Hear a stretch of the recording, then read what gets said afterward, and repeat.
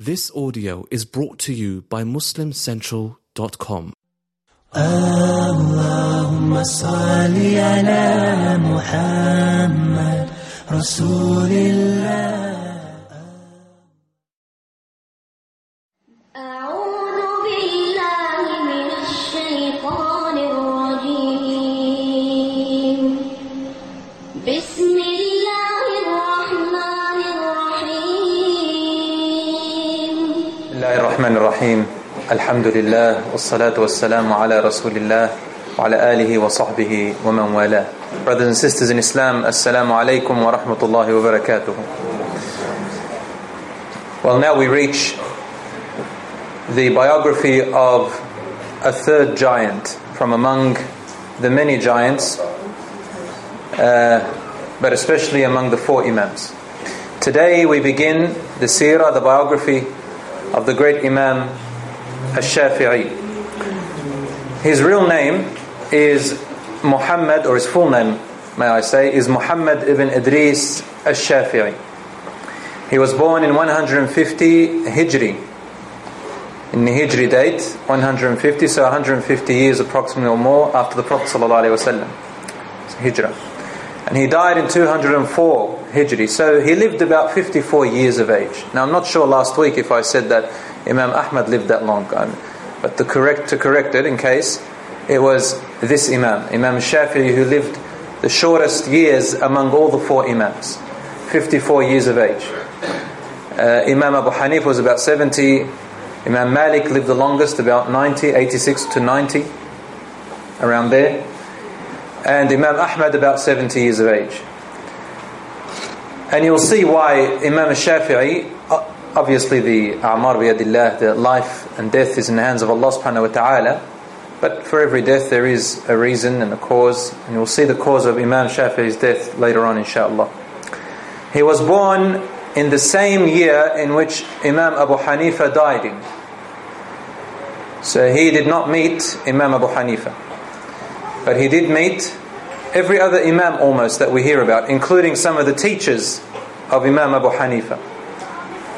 Imam Ja'far al-Sadiq, which is a very familiar name, and we're going to mention something about him today because it is a name of controversy, but he was one of his teachers as well, along with the teachers of Imam Malik. However, his main teacher was Imam Malik himself. He was born in Gaza, which is current day also Gaza in Palestine. And he was known as Al-Imam al-Makki, the Imam of Mecca, because his mother took him from Gaza when he was a child to Mecca. And basically he spent most of his youth, his childhood in Mecca. And he travelled a lot, a little bit different to the other Imams. He travelled extensively. And he finally died in Egypt. And so you will find that a lot of people today know him as Al-Imam al-Masri, the Egyptian Imam, even though he only spent the last 5 years of his life in Egypt. So some call him Imam al-Makki, but generally they say Imam al-Masri, the Egyptian Imam. But these are just names and titles. If there was any title that I would give to Imam al-Shafi'i, it would be my choice of the encyclopedist. Encyclopedist. In the encyclopedia you'll find information about almost anything, and explains almost everything and anything. Medicine, maths, astronomy, religion, culture, everything. Imam al-Shafi'i was something like, he was an encyclopedist. And his knowledge, different to the other Imams, was almost in every area and every subject that you can know about. And you're going to know later on, inshaAllah, that not only was he in fiqh and Arabic and linguistics, I'm going to talk about that inshaAllah, but also in medicine. He was almost a full medical doctor.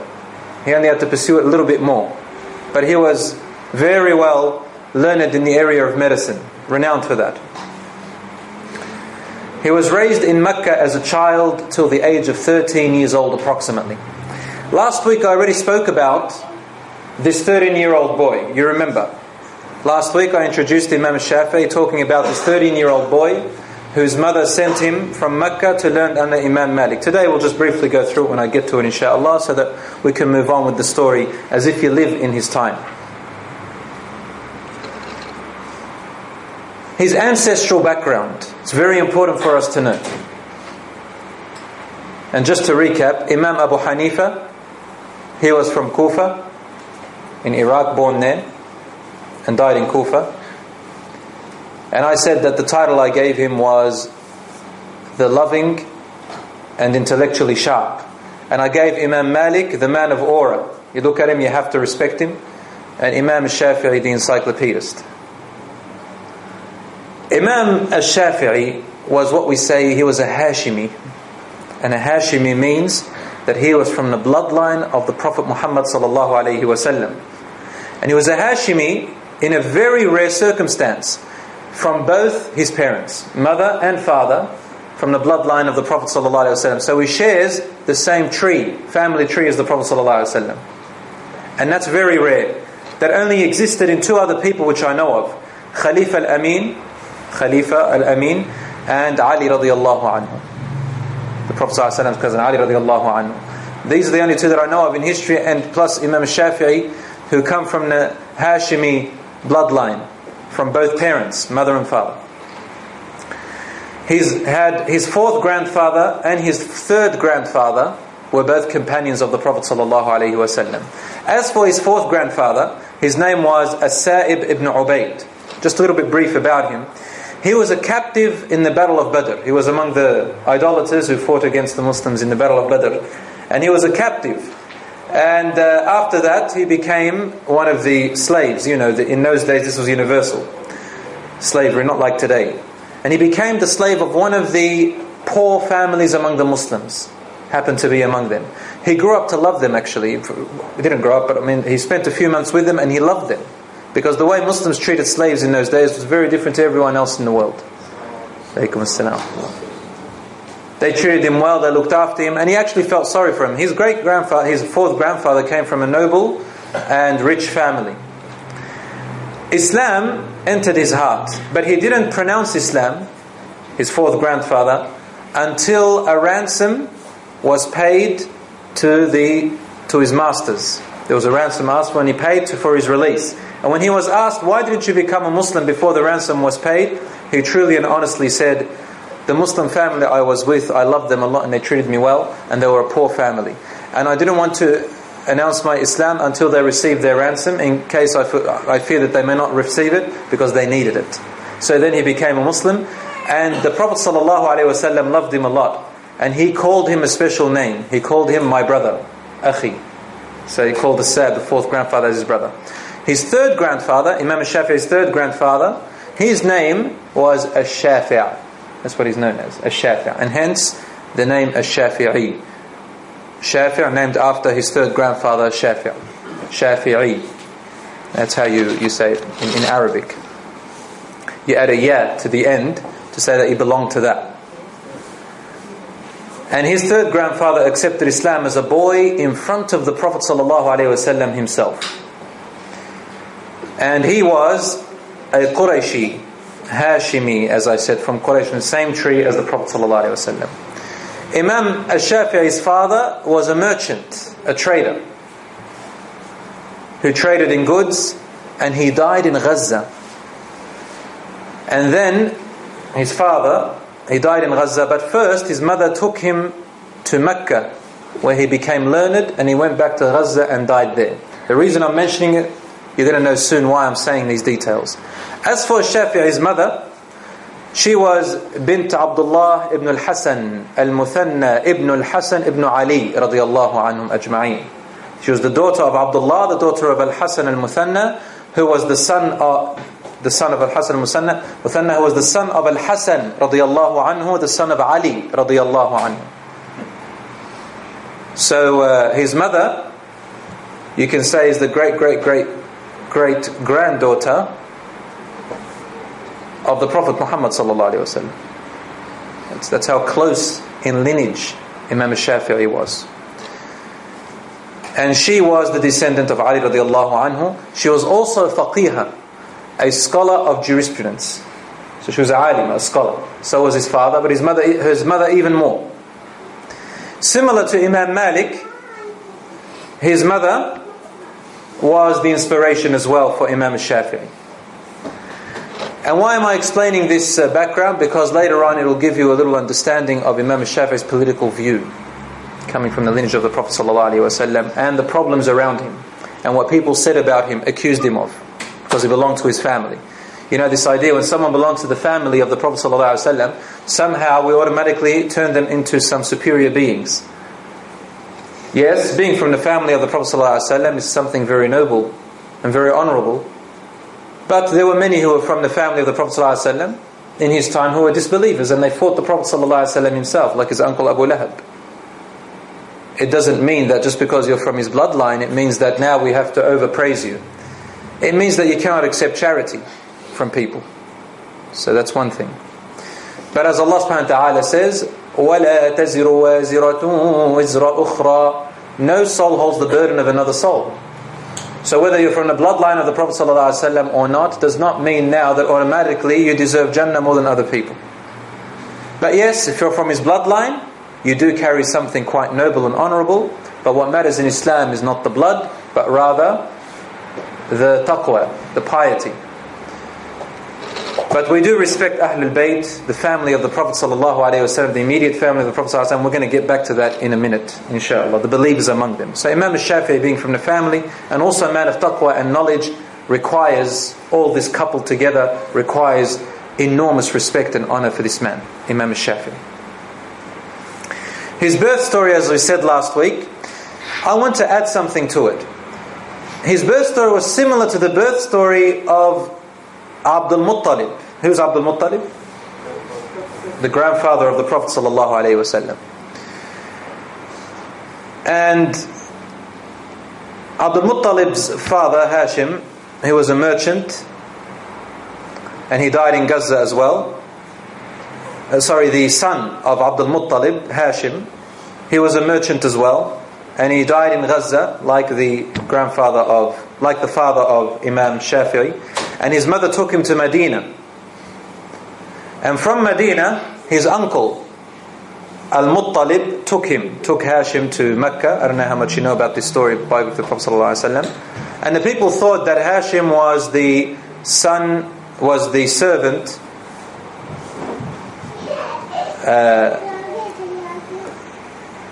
Hashim's mother took him to Medina, and Hashim had a son named Shayba, whose mother took him by his uncle to Mecca, and his uncle's name was Al-Muttalib. People thought he was his slave, so then they called Shayba Abdul Muttalib.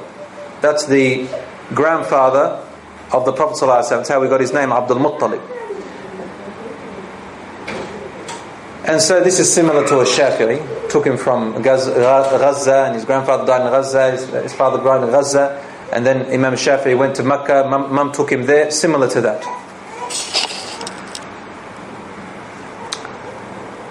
As for his kid life, his teenager life, Imam Shafi'i loved sports. Any sports fanatics here? Imam Shafi'i was a sports person. He had a beautiful voice in the Quran, just like Imam Malik and Imam Abu Hanifa. They all have beautiful voices. Imam Shafi'i is such a beautiful voice in the Quran. The people of Mecca, when they used to hear him recite, everybody would stop what they're doing and go and listen. Or they'd listen to his voice from a distance, because his voice was beautiful in the Quran. We're going to come to that in a minute, inshallah. He loved archery. That's a favorite sport. He was 10 out of 10 in archery. Excellent horse rider. And he would jump on his horse without needing to touch anything, maybe just the ears or the head. So he was also healthy. And he lived in the desert, is very important, for 17 years of his life. He spent about 5 years as a child. When he was a child, his mother sent him to the desert for 5 years of his childhood, until he was 13 or 12. The desert, and then he spent another 12 years in the desert later on. Why? There was a tribe in the desert by the name of Banu Huzayl. When you hear this name Banu Huzayl, all the Arab world, especially in those times, knew that Banu Huzayl was where the original Arabic, the Arabic is to be taken from there. They were the spring, the fountain of all the Arabic of the world, Banu Huzayl. They were the linguists of Arabic. Which gives you an idea that Imam Malik was an extraordinary linguist in Arabic, linguistics. He knew the origins of the words, and he was in itself a reference. Do you know what that means, a reference in Arabic? It means, I'll just explain for those who don't, it means that if someone said an Arabic word, and everybody in the city disagreed on this, is this an Arabic word or is it not? They look up the books, right? And they're still in controversy. Then finally they would say, hey, listen, let's sort it out. And cut our argument by checking with Imam al-Shafi'i. If he says it's an Arabic word, then that's it. He was the reference. End of story. Nobody argued in the whole of the world about Imam al-Shafi'i being the reference of Arabic. And I'm going to explain that further inshallah in a little while. The turning point, just like I explained, that every Imam had a turning point where they went from one thing to another. Imam Abu Shafi'i also was not, raised straight away into as a alim from a childhood. Yes, his mother, she helped him to memorize the Quran, and he memorized it by the age of 7, the whole Quran. It is also said that he memorized Al-Muwatta, we mentioned it last week, the book of Hadith of Imam Malik, by the age of 10 or 13 years of age. Like Abu Hanifa, he was inspired by another scholar. So there were two inspirations. We said his mother, but first he had an uncle who was a scholar. And in those days they all learned this thing called farasa, ilm al-farasa. It's a science of looking at a person, and from their features you are able to see signs of particular qualities in the person. It wasn't stereotyping. It was basically, it's a science. I don't know if you watched, there's this film they put on from America, Don't Lie to Me. Ever heard of that episode, Don't Lie to Me? It talks about, it shows a man who's a detective, and he can look at you and tell if you're lying or telling the truth or what kind of background you have. It's actually a science that you learn about people. And they took this from the Arabs. And they had this ilm al-farasa. So his uncle looked at it, his nephew, and at the age of about 10 or 11, he says to him, son, I see brilliance and intelligence in you. Imam al-Shafi'i was an orphan at that time. His father died in Gaza, as we said. So his uncle said to him, I see brilliance and intelligence in you. Again, I mentioned this again. When you look at a child, your children or another child, it's very important what you say to them about their qualities. If you say to him, for example, I can see that you're going to memorize the Quran one day. The child puts it in their head. And as I said, I had a colleague of mine, I asked him, why did you go into the field of becoming an imam, a sheikh? And he said, when I was a child, they always called me sheikh. It has an effect, psychological effect on children. We don't all have to become sheikhs. In the Quran, Allah subhanahu wa ta'ala tells us that there are knowledge of different types of people. If Allah wanted, He can make you all ulama. But we need in all areas, inshaAllah. Just monitor your children, see what interest they have, so long as it's halal, be comfortable and help them in that area, inshaAllah. His second inspiration was his mother. She sent him, as I said, to the deserts for 5 years, like the Prophet Muhammad sallallahu alaihi wasallam. His mother Amina also sent him to the deserts for about 5 years or so, and he spent his childhood there, more than that, to learn how to talk and communicate. Brothers and sisters, it is very important for a Muslim to learn how to communicate. Communication is an art and a skill that if you haven't done some form of communication, go and even study it if you can. Even me, I'd say, just to make you feel better, I need a lot in the area of communication. It's a whole science and art. It's not just a matter of how to talk, but also to communicate effectively. And the Musa alayhi salam, when Allah subhanahu wa ta'ala told him to go to Fir'aun, tyrant leader, what did Musa alayhi salam say? He said, please send with me Harun. Huwa afsahu minni lisanan. He has better eloquence in his tongue. He's able to communicate better than I can. It is said that Musa alayhi salam had a lisp and he wasn't confident, so Allah sent his brother Harun, made him a prophet because he was a better communicator, speaker. As the poet says, لسان الفتى نصف ونصف فؤاده فلم تبقى إلا صورة اللحم والدم. A young man, what is he other than a tongue which makes half of him, and his heart makes the other half? Everything else is nothing but the form or the features of meat and blood. You're nothing but meat and blood. What makes you is what comes out of your mouth and what's in your heart. Isn't that right? Doesn't matter about your features, what you look like. What comes out of your mouth and what is in your heart, this is what really matters. The heart and the tongue make everything about you. And that's why you find ulama who didn't have attractive features at all. But what came out of their tongue and from their heart, if you were to turn it into a feature, it will shine beyond the sun, beyond the horizon, in beauty. As for Imam Shafi'i's gift, he had a gift of memory. Now all the ulama had this gift, but Imam Shafi'i, he was the pinnacle of this. He stood out in memory. As I said, he memorized the Quran at 7. He was a poet at 10, a reference poet at 10. It's not easy to become an Arabic poet. Forget about Shakespeare and the likes. When you learn Arabic poetry, it really goes deep. And as I said, he memorized the Muwatta at 10 or 13 years of age, with all the chain of narrators and the sayings of the companions and so on and so forth, word by word, letter by letter.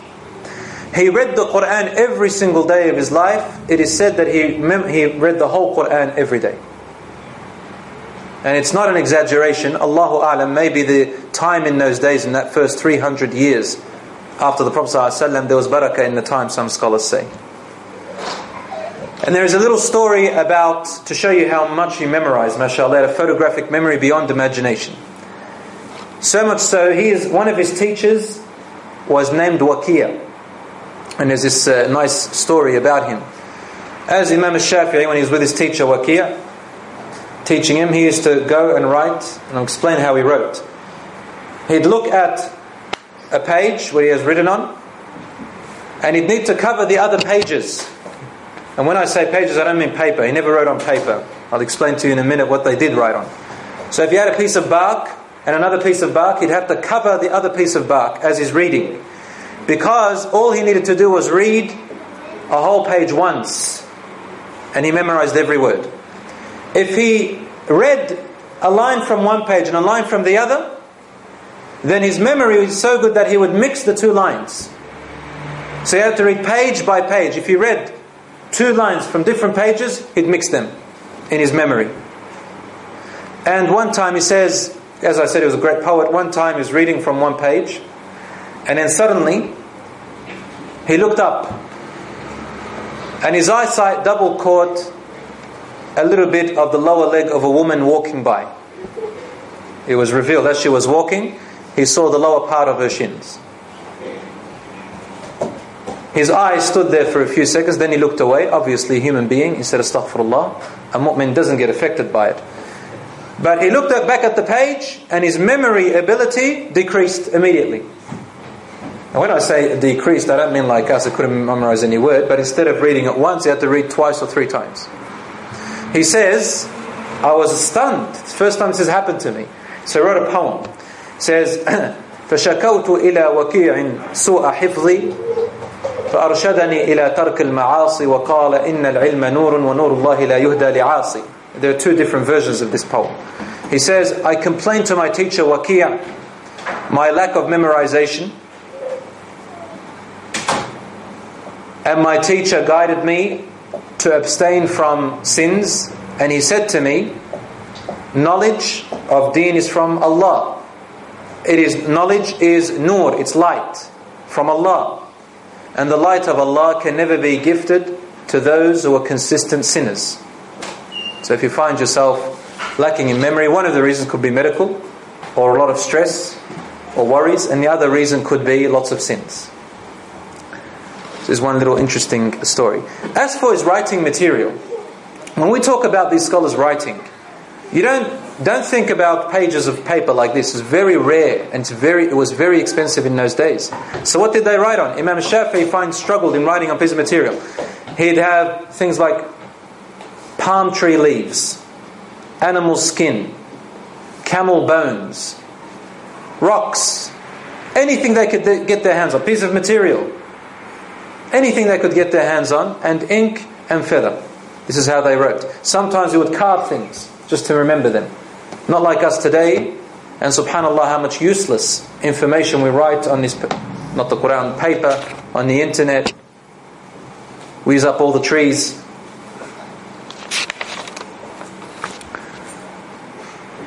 So we struggled in that writing. As for his features, Imam al-Shafi'i was Arab looking. Very healthy, had a strong build, tall, masculine. He had a strong presence. When he walked in, everybody stopped and listened and looked at him. He faced many trials in his life, especially with the government. He had an amazing character indeed. And historical scholars say that he is the 9th greatest Imam of all time after the Prophet ﷺ, after the companions. And he was, as I said, from among the 3 best generations after the Prophet ﷺ. The Prophet ﷺ said, خَيْرُ الْقُرُونِ قَرْنِي. The best of all generations are my generation. ثُمَّ الَّذِينَ يَلُونَهُمْ. Then the ones who follow them after that. ثُمَّ الَّذِينَ يَلُونَهُمْ. Then the 3rd best generation are the ones who follow them after that. All of the 4 Imams, except for Imam Abu Hanifa was of the 2nd generation, was a Tabi'i. And the other 3 Imams, Imam Malik ibn Anas, Imam al-Shafi'i, Muhammad ibn Idris, Shafi'i and Imam Ahmad ibn Hanbal, they were of the 3rd generation. So they were among the ones whom the Prophet ﷺ praised and said they are the best of 3 generations ever, till the end of time. His education and morals and etiquettes and character was exemplary. He was the example of all of that. And as we said, brothers and sisters, before, as Imam Malik's mother said to him, learn off your teacher the adab, the character, before you learn the knowledge. Similarly, the mother of al-Shafi'i said to him, when you go to Imam Malik, learn from him his character before you learn his knowledge. And as a child, as a teenager, this is what he put into his head. So Imam al-Shafi'i was almost a copycat of the adab, of the respect and morals of Imam Malik. He only differed in one thing. Imam Malik was a little bit more rigid in his personality. Imam al-Shafi'i was a little bit more easygoing, just a tiny bit. So that's basically what it was. Other than that, he took his character on very well.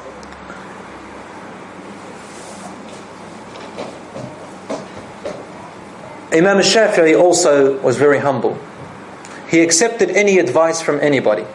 As soon as you gave him advice, if it had evidence and dalil, he'd listen to you until you finished. There is a story about one of his students, and this is an example of why we should not be blind followers.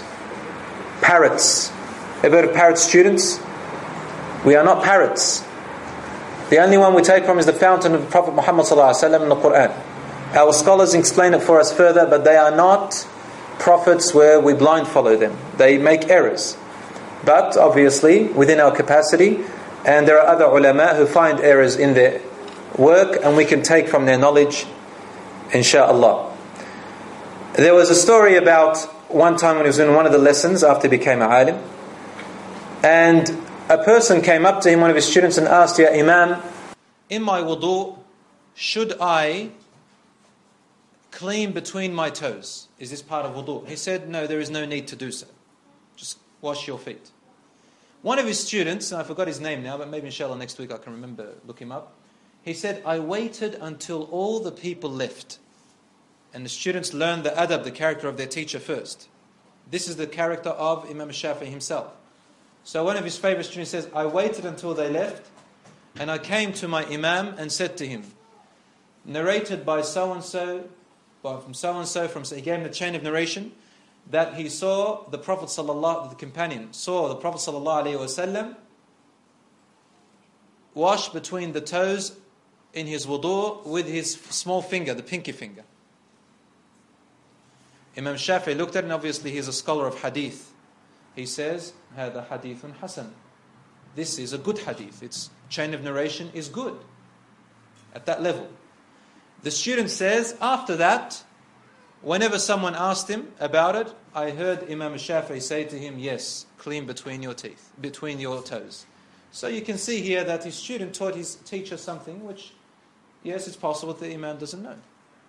But what's the point here? He gave him dalil that went to the Prophet ﷺ. He knew its grading and its level, and he took it.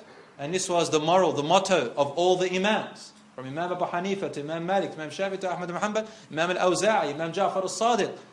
Imam al-Layth ibn Sa'd, all these imams that you hear of, they were all in the same way. They were all similar. They were all had this similarity, and they all respected each other, and they all accepted differences of opinions, but they rejected division. They all learned from each other, and this is how they addressed each other, subhanAllah. The most important thing they all said is, إِذَا صَحَّ الْحَدِيث فَهُوَ مَذْهَبِي. If the hadith is correct, and it goes against my view, then throw mine against the wall. It is my madhab. This is my school of thought. This is all we're trying to do here. This is our work.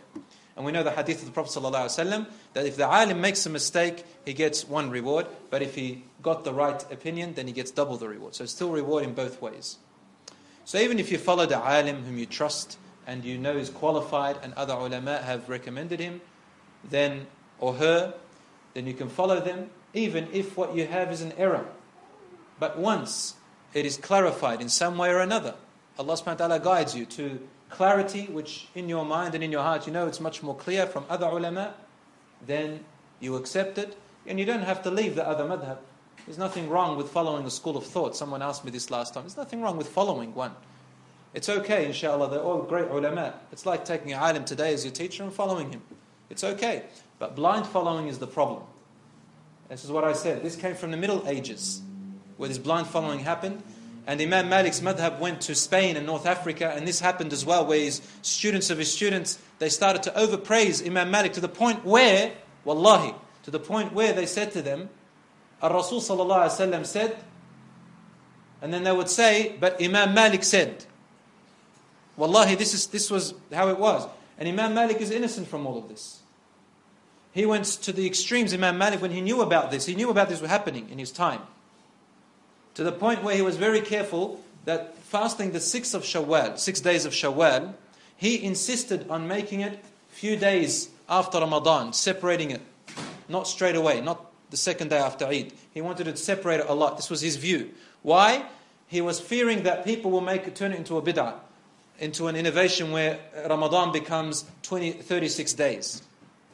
So he was very careful of innovations. And Imam al-Shafi'i did something remarkable. He actually wrote a book pointing out the errors of his teacher, his master, Imam Malik, after his death. And Imam Malik, if he was alive and saw that book, he would praise it. Because if you say he wouldn't, then you're saying something bad about Imam Malik, that he only followed his own opinion. But out of ilm, and this is how he taught his students, Imam Malik, and Imam al-Shafi'i was his favorite. You go back to last week's lecture and you will find the story, I'm not going to repeat it now, how his mother wrote a letter to the Prince of Mecca, who happened to be her cousin, to intercede with the Prince of Medina for her son to go and learn of Imam Malik. And the story goes long if you want to go back to it. Imam Malik took him and he looked at him and said, fear Allah subhanahu wa ta'ala and avoid sins. Something great is going to become out of you. And Imam Malik had ilm al-farasa, as I said before, the science of knowing a person. Looked at him and says, you are a child of brilliance and intelligence. Something great is going to come out of you. And so he loved his teacher Imam Malik, loved him and respected him the most. His favorite student, Imam Shafi'i's favorite student on the other hand, was Imam Ahmad ibn Hanbal. And whenever Imam Shafi'i left from Mecca or Medina and went, he used to say, I have left behind me my most brilliant student, Imam Ahmad ibn Hanbal, which we're going to talk about later on, inshallah. So let's go through his teachers. Ibn Hajar al-Asqalani says that Imam Shafi'i had 17 teachers in total in his life. They were like his real teachers. Others, they said, 26 teachers in his lifetime. However, his direct teachers, and I'll mention a few, number one on the top was Imam Malik. He was his teacher until he died. Imam Malik died. So from the age of 13 years, Imam Malik was about 60-something years of age, until Imam Malik died at the age of 86 or 90. His second teacher was Sufyan ibn Uyayna. Sufyan ibn Uyayna was from Kufa, and he went to Mecca, and he was a student and a contemporary scholar with Imam Abu Hanifa. And he was the second teacher of Imam Shafi'i, this direct student of Imam Abu Hanifa and his contemporary, his friend, who was almost at his caliber, teacher of Imam Shafi'i.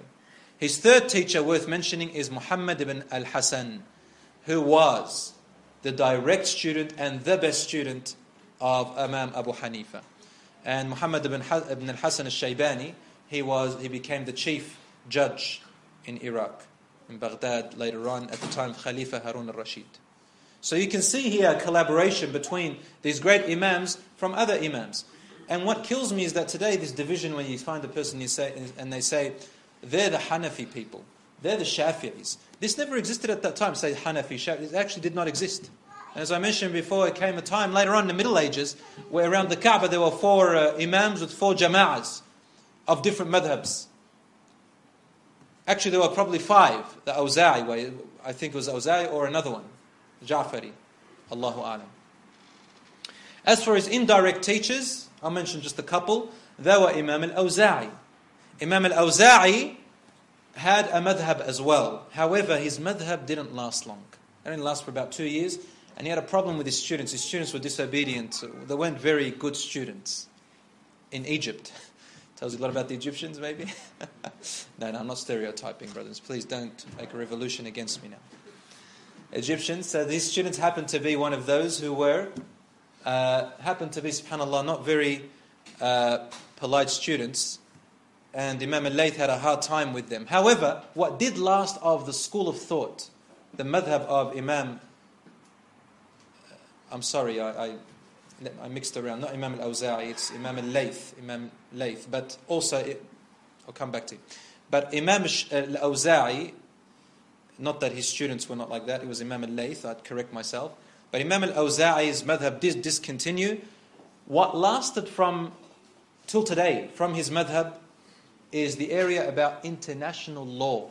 In our Sharia, we have of every area, and fiqh of international law. It's called as-siyar. Guess who preserved this area of al-Awza'i's madhab of international law? It was Imam al-Shafi'i. In his book, Al-Umm, which we're going to come to it in a few seconds, inshallah, a few minutes. His 5th teacher, indirect, and when I say indirect, it means that he didn't actually sit directly in his circles, but he learnt off his direct students, his best students who became ulama. His indirect alim was also Imam al-Layth ibn Sa'ad. Imam Layth ibn Sa'ad was the best friend of Imam Malik. We mentioned it last week. And he lived in Egypt. It was him who I was meant to say that his students gave him a hard time. And Imam Layth had a bit of a madhab, was developing, but it didn't last. His favorite student went to Al-Yaman. Al-Yaman, and that's where Imam al-Shafi'i spent most of his time. He started his work in Al-Yaman and learnt of this. When he learnt of this student, Imam al-Shafi'i grew a great interest in Imam al-Layth ibn Sa'ad. He loved him a lot, and he was very interested, and he was actually influenced by his way after Imam Malik. Imam Layth disagreed with Imam Malik a lot. Because Imam Malik, if you recall, he used to have this principle that I rule. One of his rulings was to rule by the people of Medina, like how the Sahabas in Medina used to practice and act, and he based his madhab on that, a great portion on that. Imam Layth used to say, no, what are you talking about? Yeah, Imam Malik, yes, they were great Sahabas, but we can't take them 200 years down the track and say we got to practice according to their practices. It doesn't make sense. Time changes. And Imam Shafi'i was affected by that. He became a mufti, a mufti. We said a mufti is someone who can directly derive rulings from the Quran and Sunnah straight away on issues that have never happened before, at the age of 20 years approximately. One of his teachers qualified him to be a mufti at the age of 15 years. Imam Shafi'i was a genius, really. As I said, encyclopedist is the name. And he had this great adab, character. And brothers and sisters, character cannot be learned from books. You can't bring a book and learn adab and character, unfortunately. Guess how you can learn character? Through training. You have to be trained. Just like swimming, just like martial arts, just like driving. Imagine, you get a book about how to drive. And that's it, you know how to drive. When we were children, I remember in grade 4 and 5, we used to puff our chest up in front of our mates and say, I can drive a truck. Yeah, you just do this, and you read about it a little bit, and you just describe it, and suddenly you know how to drive a truck or an aeroplane. Or swimming. Imagine it. You read a book about swimming and you jump into the pool. What's going to happen to you? Imagine that. Your son reads all this stuff about swimming and say, okay, now you push him into the pool. Let him drown. You're not going to be able to. You have to be trained. So adab and character is exactly like that. He was a school of his own in all areas. No student or imam commented a flaw about Imam Shafi'i's character and his way of thinking. Except for later on, they commented about his madhab. But Imam Shafi'i was a great example of respect, character. And no one ever commented a flaw about that. Including Imam Malik. Never commented. He had the utmost respect towards all of his teachers and people. He had an assertive nature. He pointed out errors in his teachers' opinions with respect and friendliness. And mostly in his teacher, Imam Malik. He really criticized a lot of their teachings, and so he was at that position. And that goes to show us, again, about the scholars and ulama. When they differ on branches of the deen. It's not something huge, don't worry. Tiny things about, something like, when I put my hand, do I grasp onto it, or is it better to use 2 fingers or 3 fingers to put it on top? And do I put it exactly on the chest or just below the chest? Okay, these are the types of, or just some views on how to look at things. Like Imam Malik said, I look at the people of Medina on new issues. Imam Shafi'i said, no, you have to look at the context of time. These types of things, like when you're at court or lawyers, they all know the law, but when it comes to their opinions, they give different verdicts on this person or that person or this situation. So yes, Islam is black and white, but how? It's black and white in principle, meaning you can use it very clearly to derive new rulings. Imam Shafi'i wrote a book, as I said, against some of the stuff of Imam Malik's views after his death, yet he still called him his master. So whenever he commented on an error, he would say, my master said this. However, I respectfully say this based on this dalil. Because this deen is not ours. These were not ulama of wealth and money. These were not ulama of fame and fortune or government scholars. All of them were inheritors of the Prophet ﷺ, and all of them supported each other in this. As I said, Imam Malik would have been happy to see this because he hated bid'ah.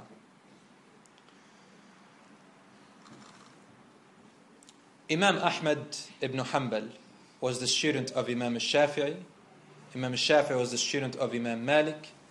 And Imam Malik was the student of the great students and contemporary scholars of Imam Abu Hanifa. So was Imam Shafi'i, and so did Imam Ahmad as well, reach some of them.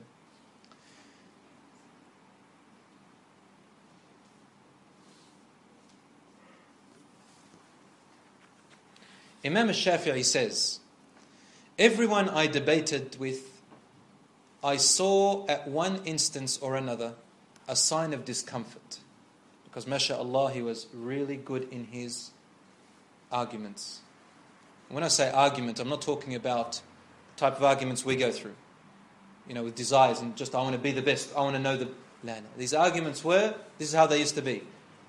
If I debated with someone, all these imams say, if I debated with someone, in my heart I'm wishing that the other person is correct and I am wrong. But they had a commitment to honesty as well. So I'm debating with you, but I'm wishing in my heart my brother would be correct. I don't want to embarrass him. But I also have a commitment to honesty.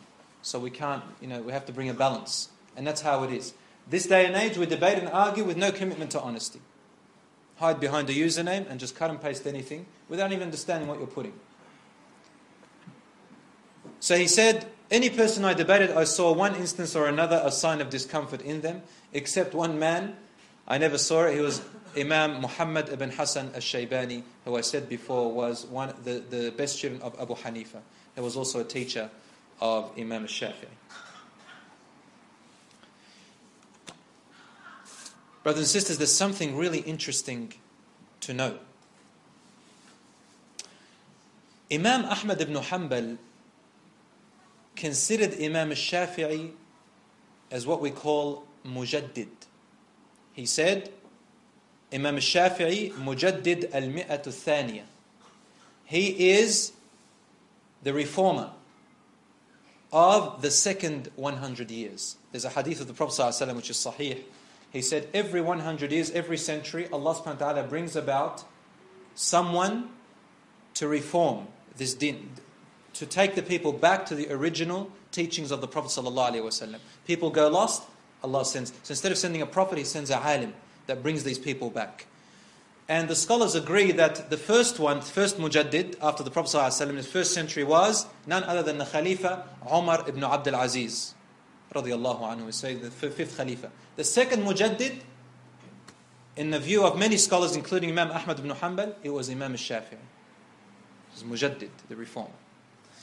Imam al-Shafi'i, as I said, was a linguist in Arabic. He had tremendous abilities, as I said. Encyclopedia in Arabic language and grammar. A reference at 17 years with Banu Huzayl. Never made a mistake in language, grammar, or even in poetry. And there are many testimonies by renowned poets. And interestingly enough, I don't know if you've heard of one of his famous students by the name of Al-Asma'i. Anyone heard of him? Imam Al-Asma'i. He was a scholar of fiqh, but also an extraordinary poet. He was one of the, I think, 14 or 15 extraordinary historical poets. Have you heard of the poem صوت صفير البلبلي? صوت صفير البلبلي.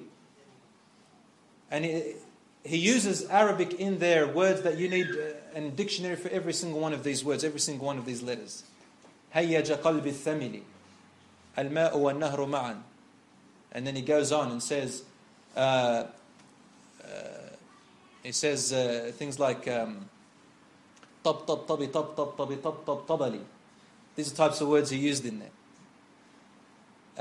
شوا شواه شاهشو على ورقص فرجلي. So these are types of words he used to use that were, even for the Arabs, very, very difficult unless you came from the deserts to understand every single word. And some of them started to think, are these even words of Arabic? They happened to be. And every word had a different meaning. This was the student of Imam al-Shafi'i who learned Arabic and poetry from Imam al-Shafi'i. And he spent time with Imam al-Shafi'i, and he read under him the most difficult poetry, which is called and known as Ash-Shanfara. Ash-Shanfara, very difficult, of among the greatest of poetry. And he studied this Ash-Shanfara from Imam al-Shafi'i. So you can imagine how much in Arabic. What's the benefit of this? The Quran. In tafsir. So Imam al-Shafi'i was also mufassir.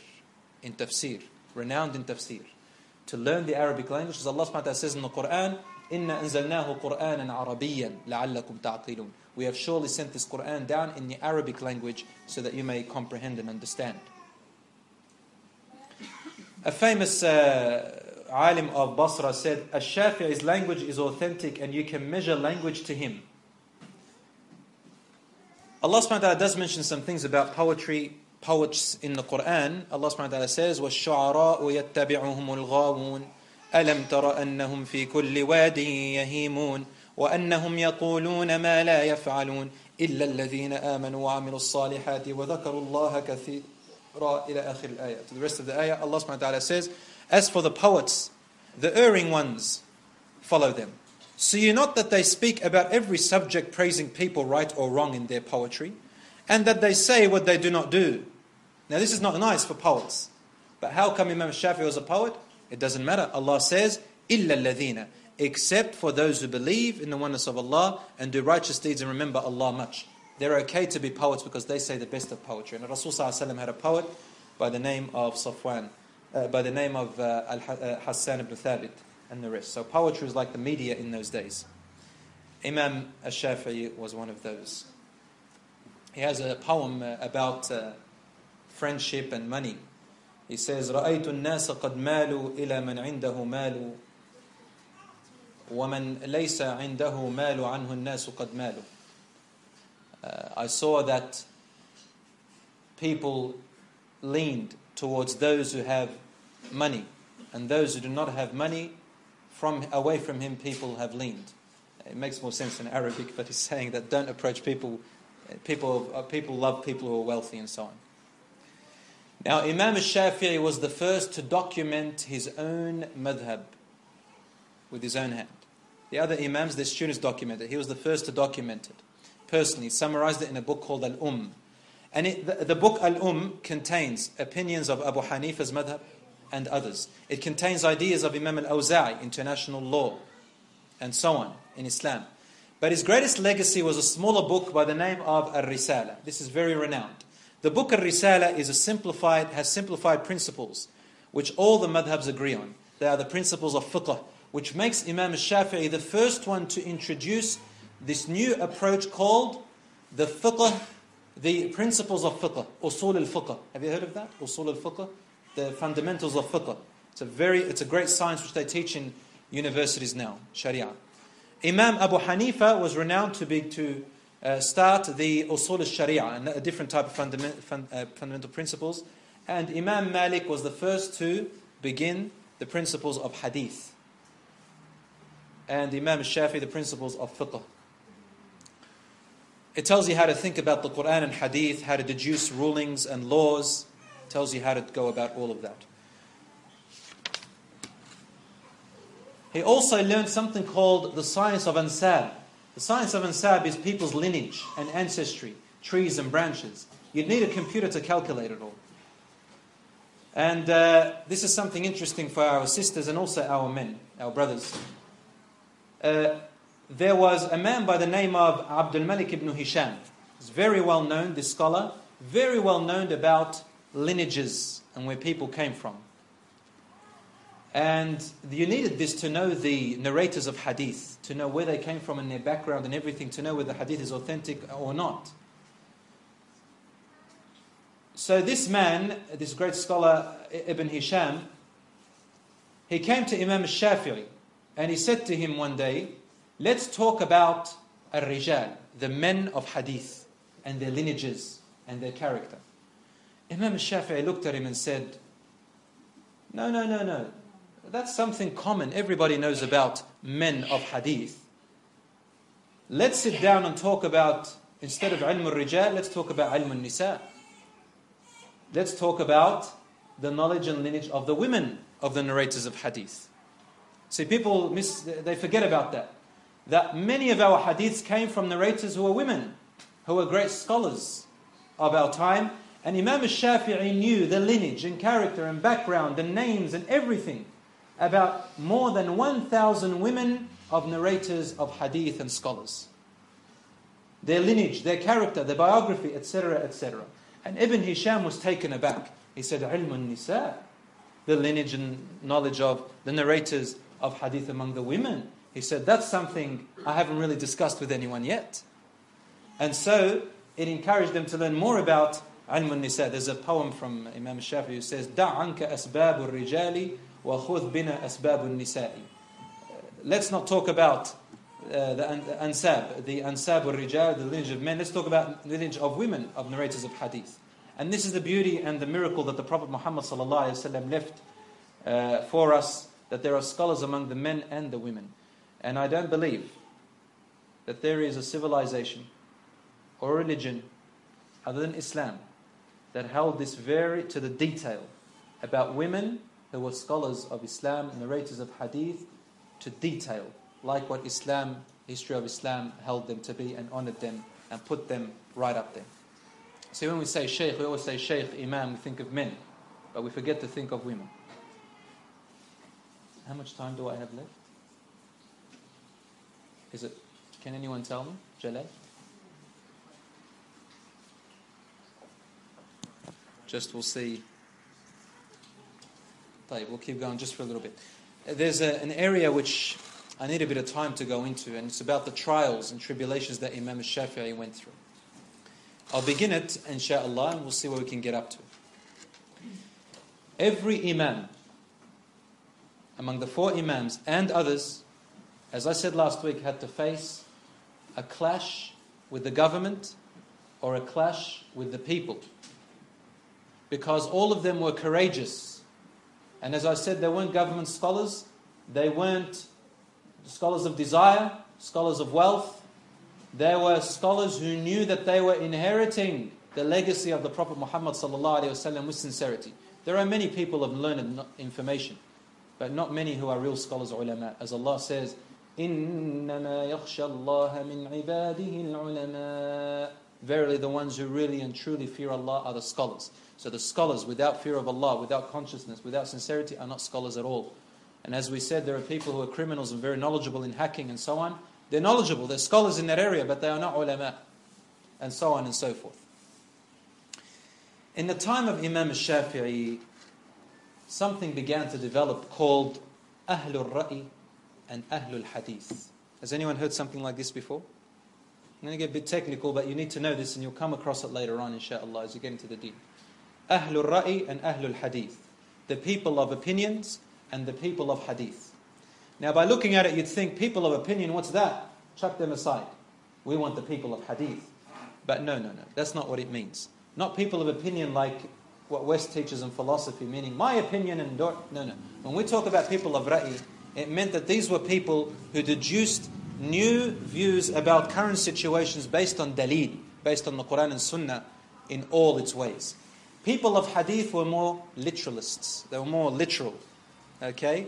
So for example, if you say, Rasul Sallallahu Alaihi Wasallam used the miswak, they'd come up to you and say, you should never ever use toothpaste and toothbrush. Always the miswak, regardless, and die on that. Or the Prophet Sallallahu Alaihi Wasallam ate on the floor, you should always eat on the floor and allowed to eat on the table. Okay, literalists in that sense. And they don't, Ahlul Hadith had a bit of a problem where they could not, or they didn't differentiate. They did, but not to a great degree, between what was Sunnah Tashri'iyya and Sunnah Tashri'iyya and Sunnah Ghayr Tashri'iyya. The Sunnahs of the Prophet ﷺ, which were part of the Sharia, came from Allah, and the Sunnahs of the Prophet ﷺ, which were his personal likings. Rasul ﷺ had a personal liking of how he combed his hair. He liked pumpkin soup. He didn't like lizard meat. But Khalid ibn Walid ate lizard meat in front of the Prophet ﷺ, and the Prophet just looked at it with a bit of undesire, but Khalid ibn Walid kept eating. And we can't say that Khalid ibn Walid didn't follow the Sunnah of the Prophet ﷺ, but he understood the difference between what's Sunnah, that's not part of Sharia, and it's Prophet ﷺ's personal likings, and what is not. As for Ahlul Ra'i, the opinions, they based it on daleel. They were a bit more open-minded in the sense that they looked at views a little bit more, with a bit more flexibility, but always based on daleel, and they were both great scholars. Now what happened was, these Ahlul Ra'i, people of opinions, they based it on analogy, comparison, deduction, and they lived in Iraq mostly. Ahlul Hadith, their priority was to find the text and follow the text, literally, and they were mostly people of Hijaz. Hijaz meaning Medina, Mecca, those areas. Even till today, this is basically almost how it is. Both of them did not violate text, but one was more strict and literal than the other. What was the position of Imam al-Shafi'i? He was sort of half-half, somewhere in between, a bit of a balanced approach. Not too much this way, not too much that way. But he also never violated hadith either. His statement was, all of us men of opinions can be disproved except for the owner of this grave. When he was doing his hajj, he looked at the grave of the Prophet ﷺ and he said, all of our opinions and views can be rejected and disproven except for the owner of this grave. And he pointed to the grave of Muhammad ﷺ. So then again I remind everybody, be aware of something called at-ta'assub al-madhabi, the strict, blind following, zealous, extremism in the way you follow the schools of thought. Where if I see that you are a Hanbali, as we say, Hanbali, follow the madhab of Ahmad ibn Hanbal, and you don't consider that breaking your wudu is a little bit of blood, and I see that blood came out of you a little bit, and you pray, and I'm a Hanafi, follow the madhab of Imam Abu Hanifa, and I will refuse to pray behind you because in my opinion your prayer is not accepted. This la yajuz, this is not allowed in the Sharia.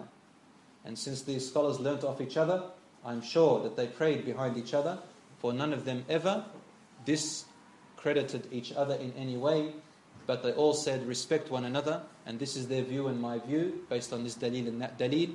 I don't want to go too much, maybe inshallah we'll finish it with this actually. I'll just give you a little example before going into the trials and tribulations of Imam Shafi'i. We'll finish it with this. I'll give you an example of many examples for you to walk away with. When it comes to scholars of great caliber and great daleel, and all of them have their daleel, all of them have their evidence and proof, And we are at this caliber. What do you do? With what Allah subhanahu wa ta'ala has given you of knowledge and ability to understand, and the ulama, you follow as much as you can. Follow the daleel, investigate. Don't just refuse something without investigating or accept something without investigating. Or actually maybe better to not practice something until you've investigated it. It's better to follow what you are certain about. These are all branches of the Sharia. These are things which are very minute, insignificant, which we shouldn't really argue about at all. Move your finger, don't move your finger. I won't stand in your presence. If you do that, you put your hand on your belly, the other one puts it on his chest. These are fanatics, they're not, and we give each other names. This is division.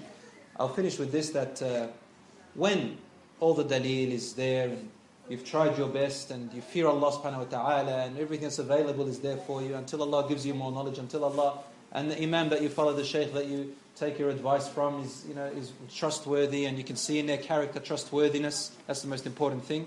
You don't want a shifty person, he's not an alim. When a person who sticks to his word and knows what they're saying, they've got good character, not just on paper, but also in their character, then I say to you the example of when Rasul sallallahu alaihi wasallam in the battle of the Khandaq, the trenches, when Bani Qurayza, the Jewish neighbors, they double-crossed and almost caused the death of the whole tribe, of the whole Muslims of Medina. Rasul sallallahu alaihi wasallam, the battle, that little siege ended, and the Prophet sallallahu alaihi wasallam said, "Why are you taking off your armor? The war has not, the battle has not ended. Wallahi la nusalli al-asra illa fi Bani Qurayza, or fi Qurayza. We will not pray Asr except at the city of Bani Qurayza." It was almost Asr time. He said, "We'll only pray it there." So some group went ahead and other groups went behind. The group that went behind was delayed. They were on their way, and the sun was about to set. So it's almost Maghrib. So a group said, "Listen, we'll take the Prophet ﷺ literally. We will not pray the Asr except there, even if Maghrib time comes." The other group said, "No, the Quran comes before the Prophet saying, and the principle is, Inna as-salata kanat ala al-mu'minina kitaban mawquta." Prayer has an appointed time. So even though the Prophet said it, what he meant was, in our view, is to hurry up and go there quickly, not literally to pray it there. But they did disagree on that opinion. A group waited and a group prayed straight away. When they reached the Prophet ﷺ, what happened? They came to the Prophet ﷺ as brothers, and they said, "This is our situation." Remarkably, Rasul ﷺ did not say who was right and who was wrong. He used the following statement: "You both asabtum." You both reached the target. At the end of the day, when it comes to this situation, it's not about right or wrong. In these situations, you tried your best. The point is to fear Allah as much as you can. Allah says, فَاتَّقُوا اللَّهَ مَا اسْتَطَعْتُمْ. Fear your Lord as much as you can within your ability. But one of them was right, the other one of them was more right than the other, still. But they both received the reward because they tried with their daleel. They tried with their sincerity. They tried with their fear of Allah subhanahu wa ta'ala, and their whims and desires didn't take over, nor did their tribalism or anything like that. And it kept them as brothers. They only disagreed, but they did not divide. And lastly, I mentioned to remember Abu Bakr and Umar radiallahu anhuma. They always, most often they disagreed on minute views, which didn't really affect the unity or disunity of the ummah. And Rasul sallallahu alaihi wasallam used to say, "If you ever agree on something, then don't even consult me, it has to be right." Because he knew their character. Don't even consult me, it has to be right. So even his great sahabas differed in views on very minute issues, but at the end of the day, our salat is our salat, our fasting is our fasting, our hajj, our zakat is our zakat, our monotheism is our monotheism, alhamdulillah. All of these principles which makes you enter Jannah and keep you away from hellfire are still there, alhamdulillah. Division in the deen is a fitna. And that's why Rasul sallallahu alaihi wasallam told us in a Sahih Hadith that one of the major sins is al-jadal, especially fi deen, especially in the religion, argumentation in the deen, meaning argumentation based on whims and desires. This is one of the major sins because you are representing Allah's deen, and His deen is not yours or mine to play with. So better to be quiet than to give a verdict which will earn your place in hellfire. So this is what I have today. I think we'll leave the rest, the other half, insha'Allah, of the biography of Imam al-Shafi'i till next week, insha'Allah ta'ala. قولوا قولي هذا واستغفر الله لي ولكم. هذا وصلى الله على نبينا محمد وعلى آله وصحبه أجمعين والحمد لله رب العالمين. اللهم صل على محمد رسول الله. اللهم صل على محمد نبي الله. اللهم صل على محمد رسول الله. اللهم صل على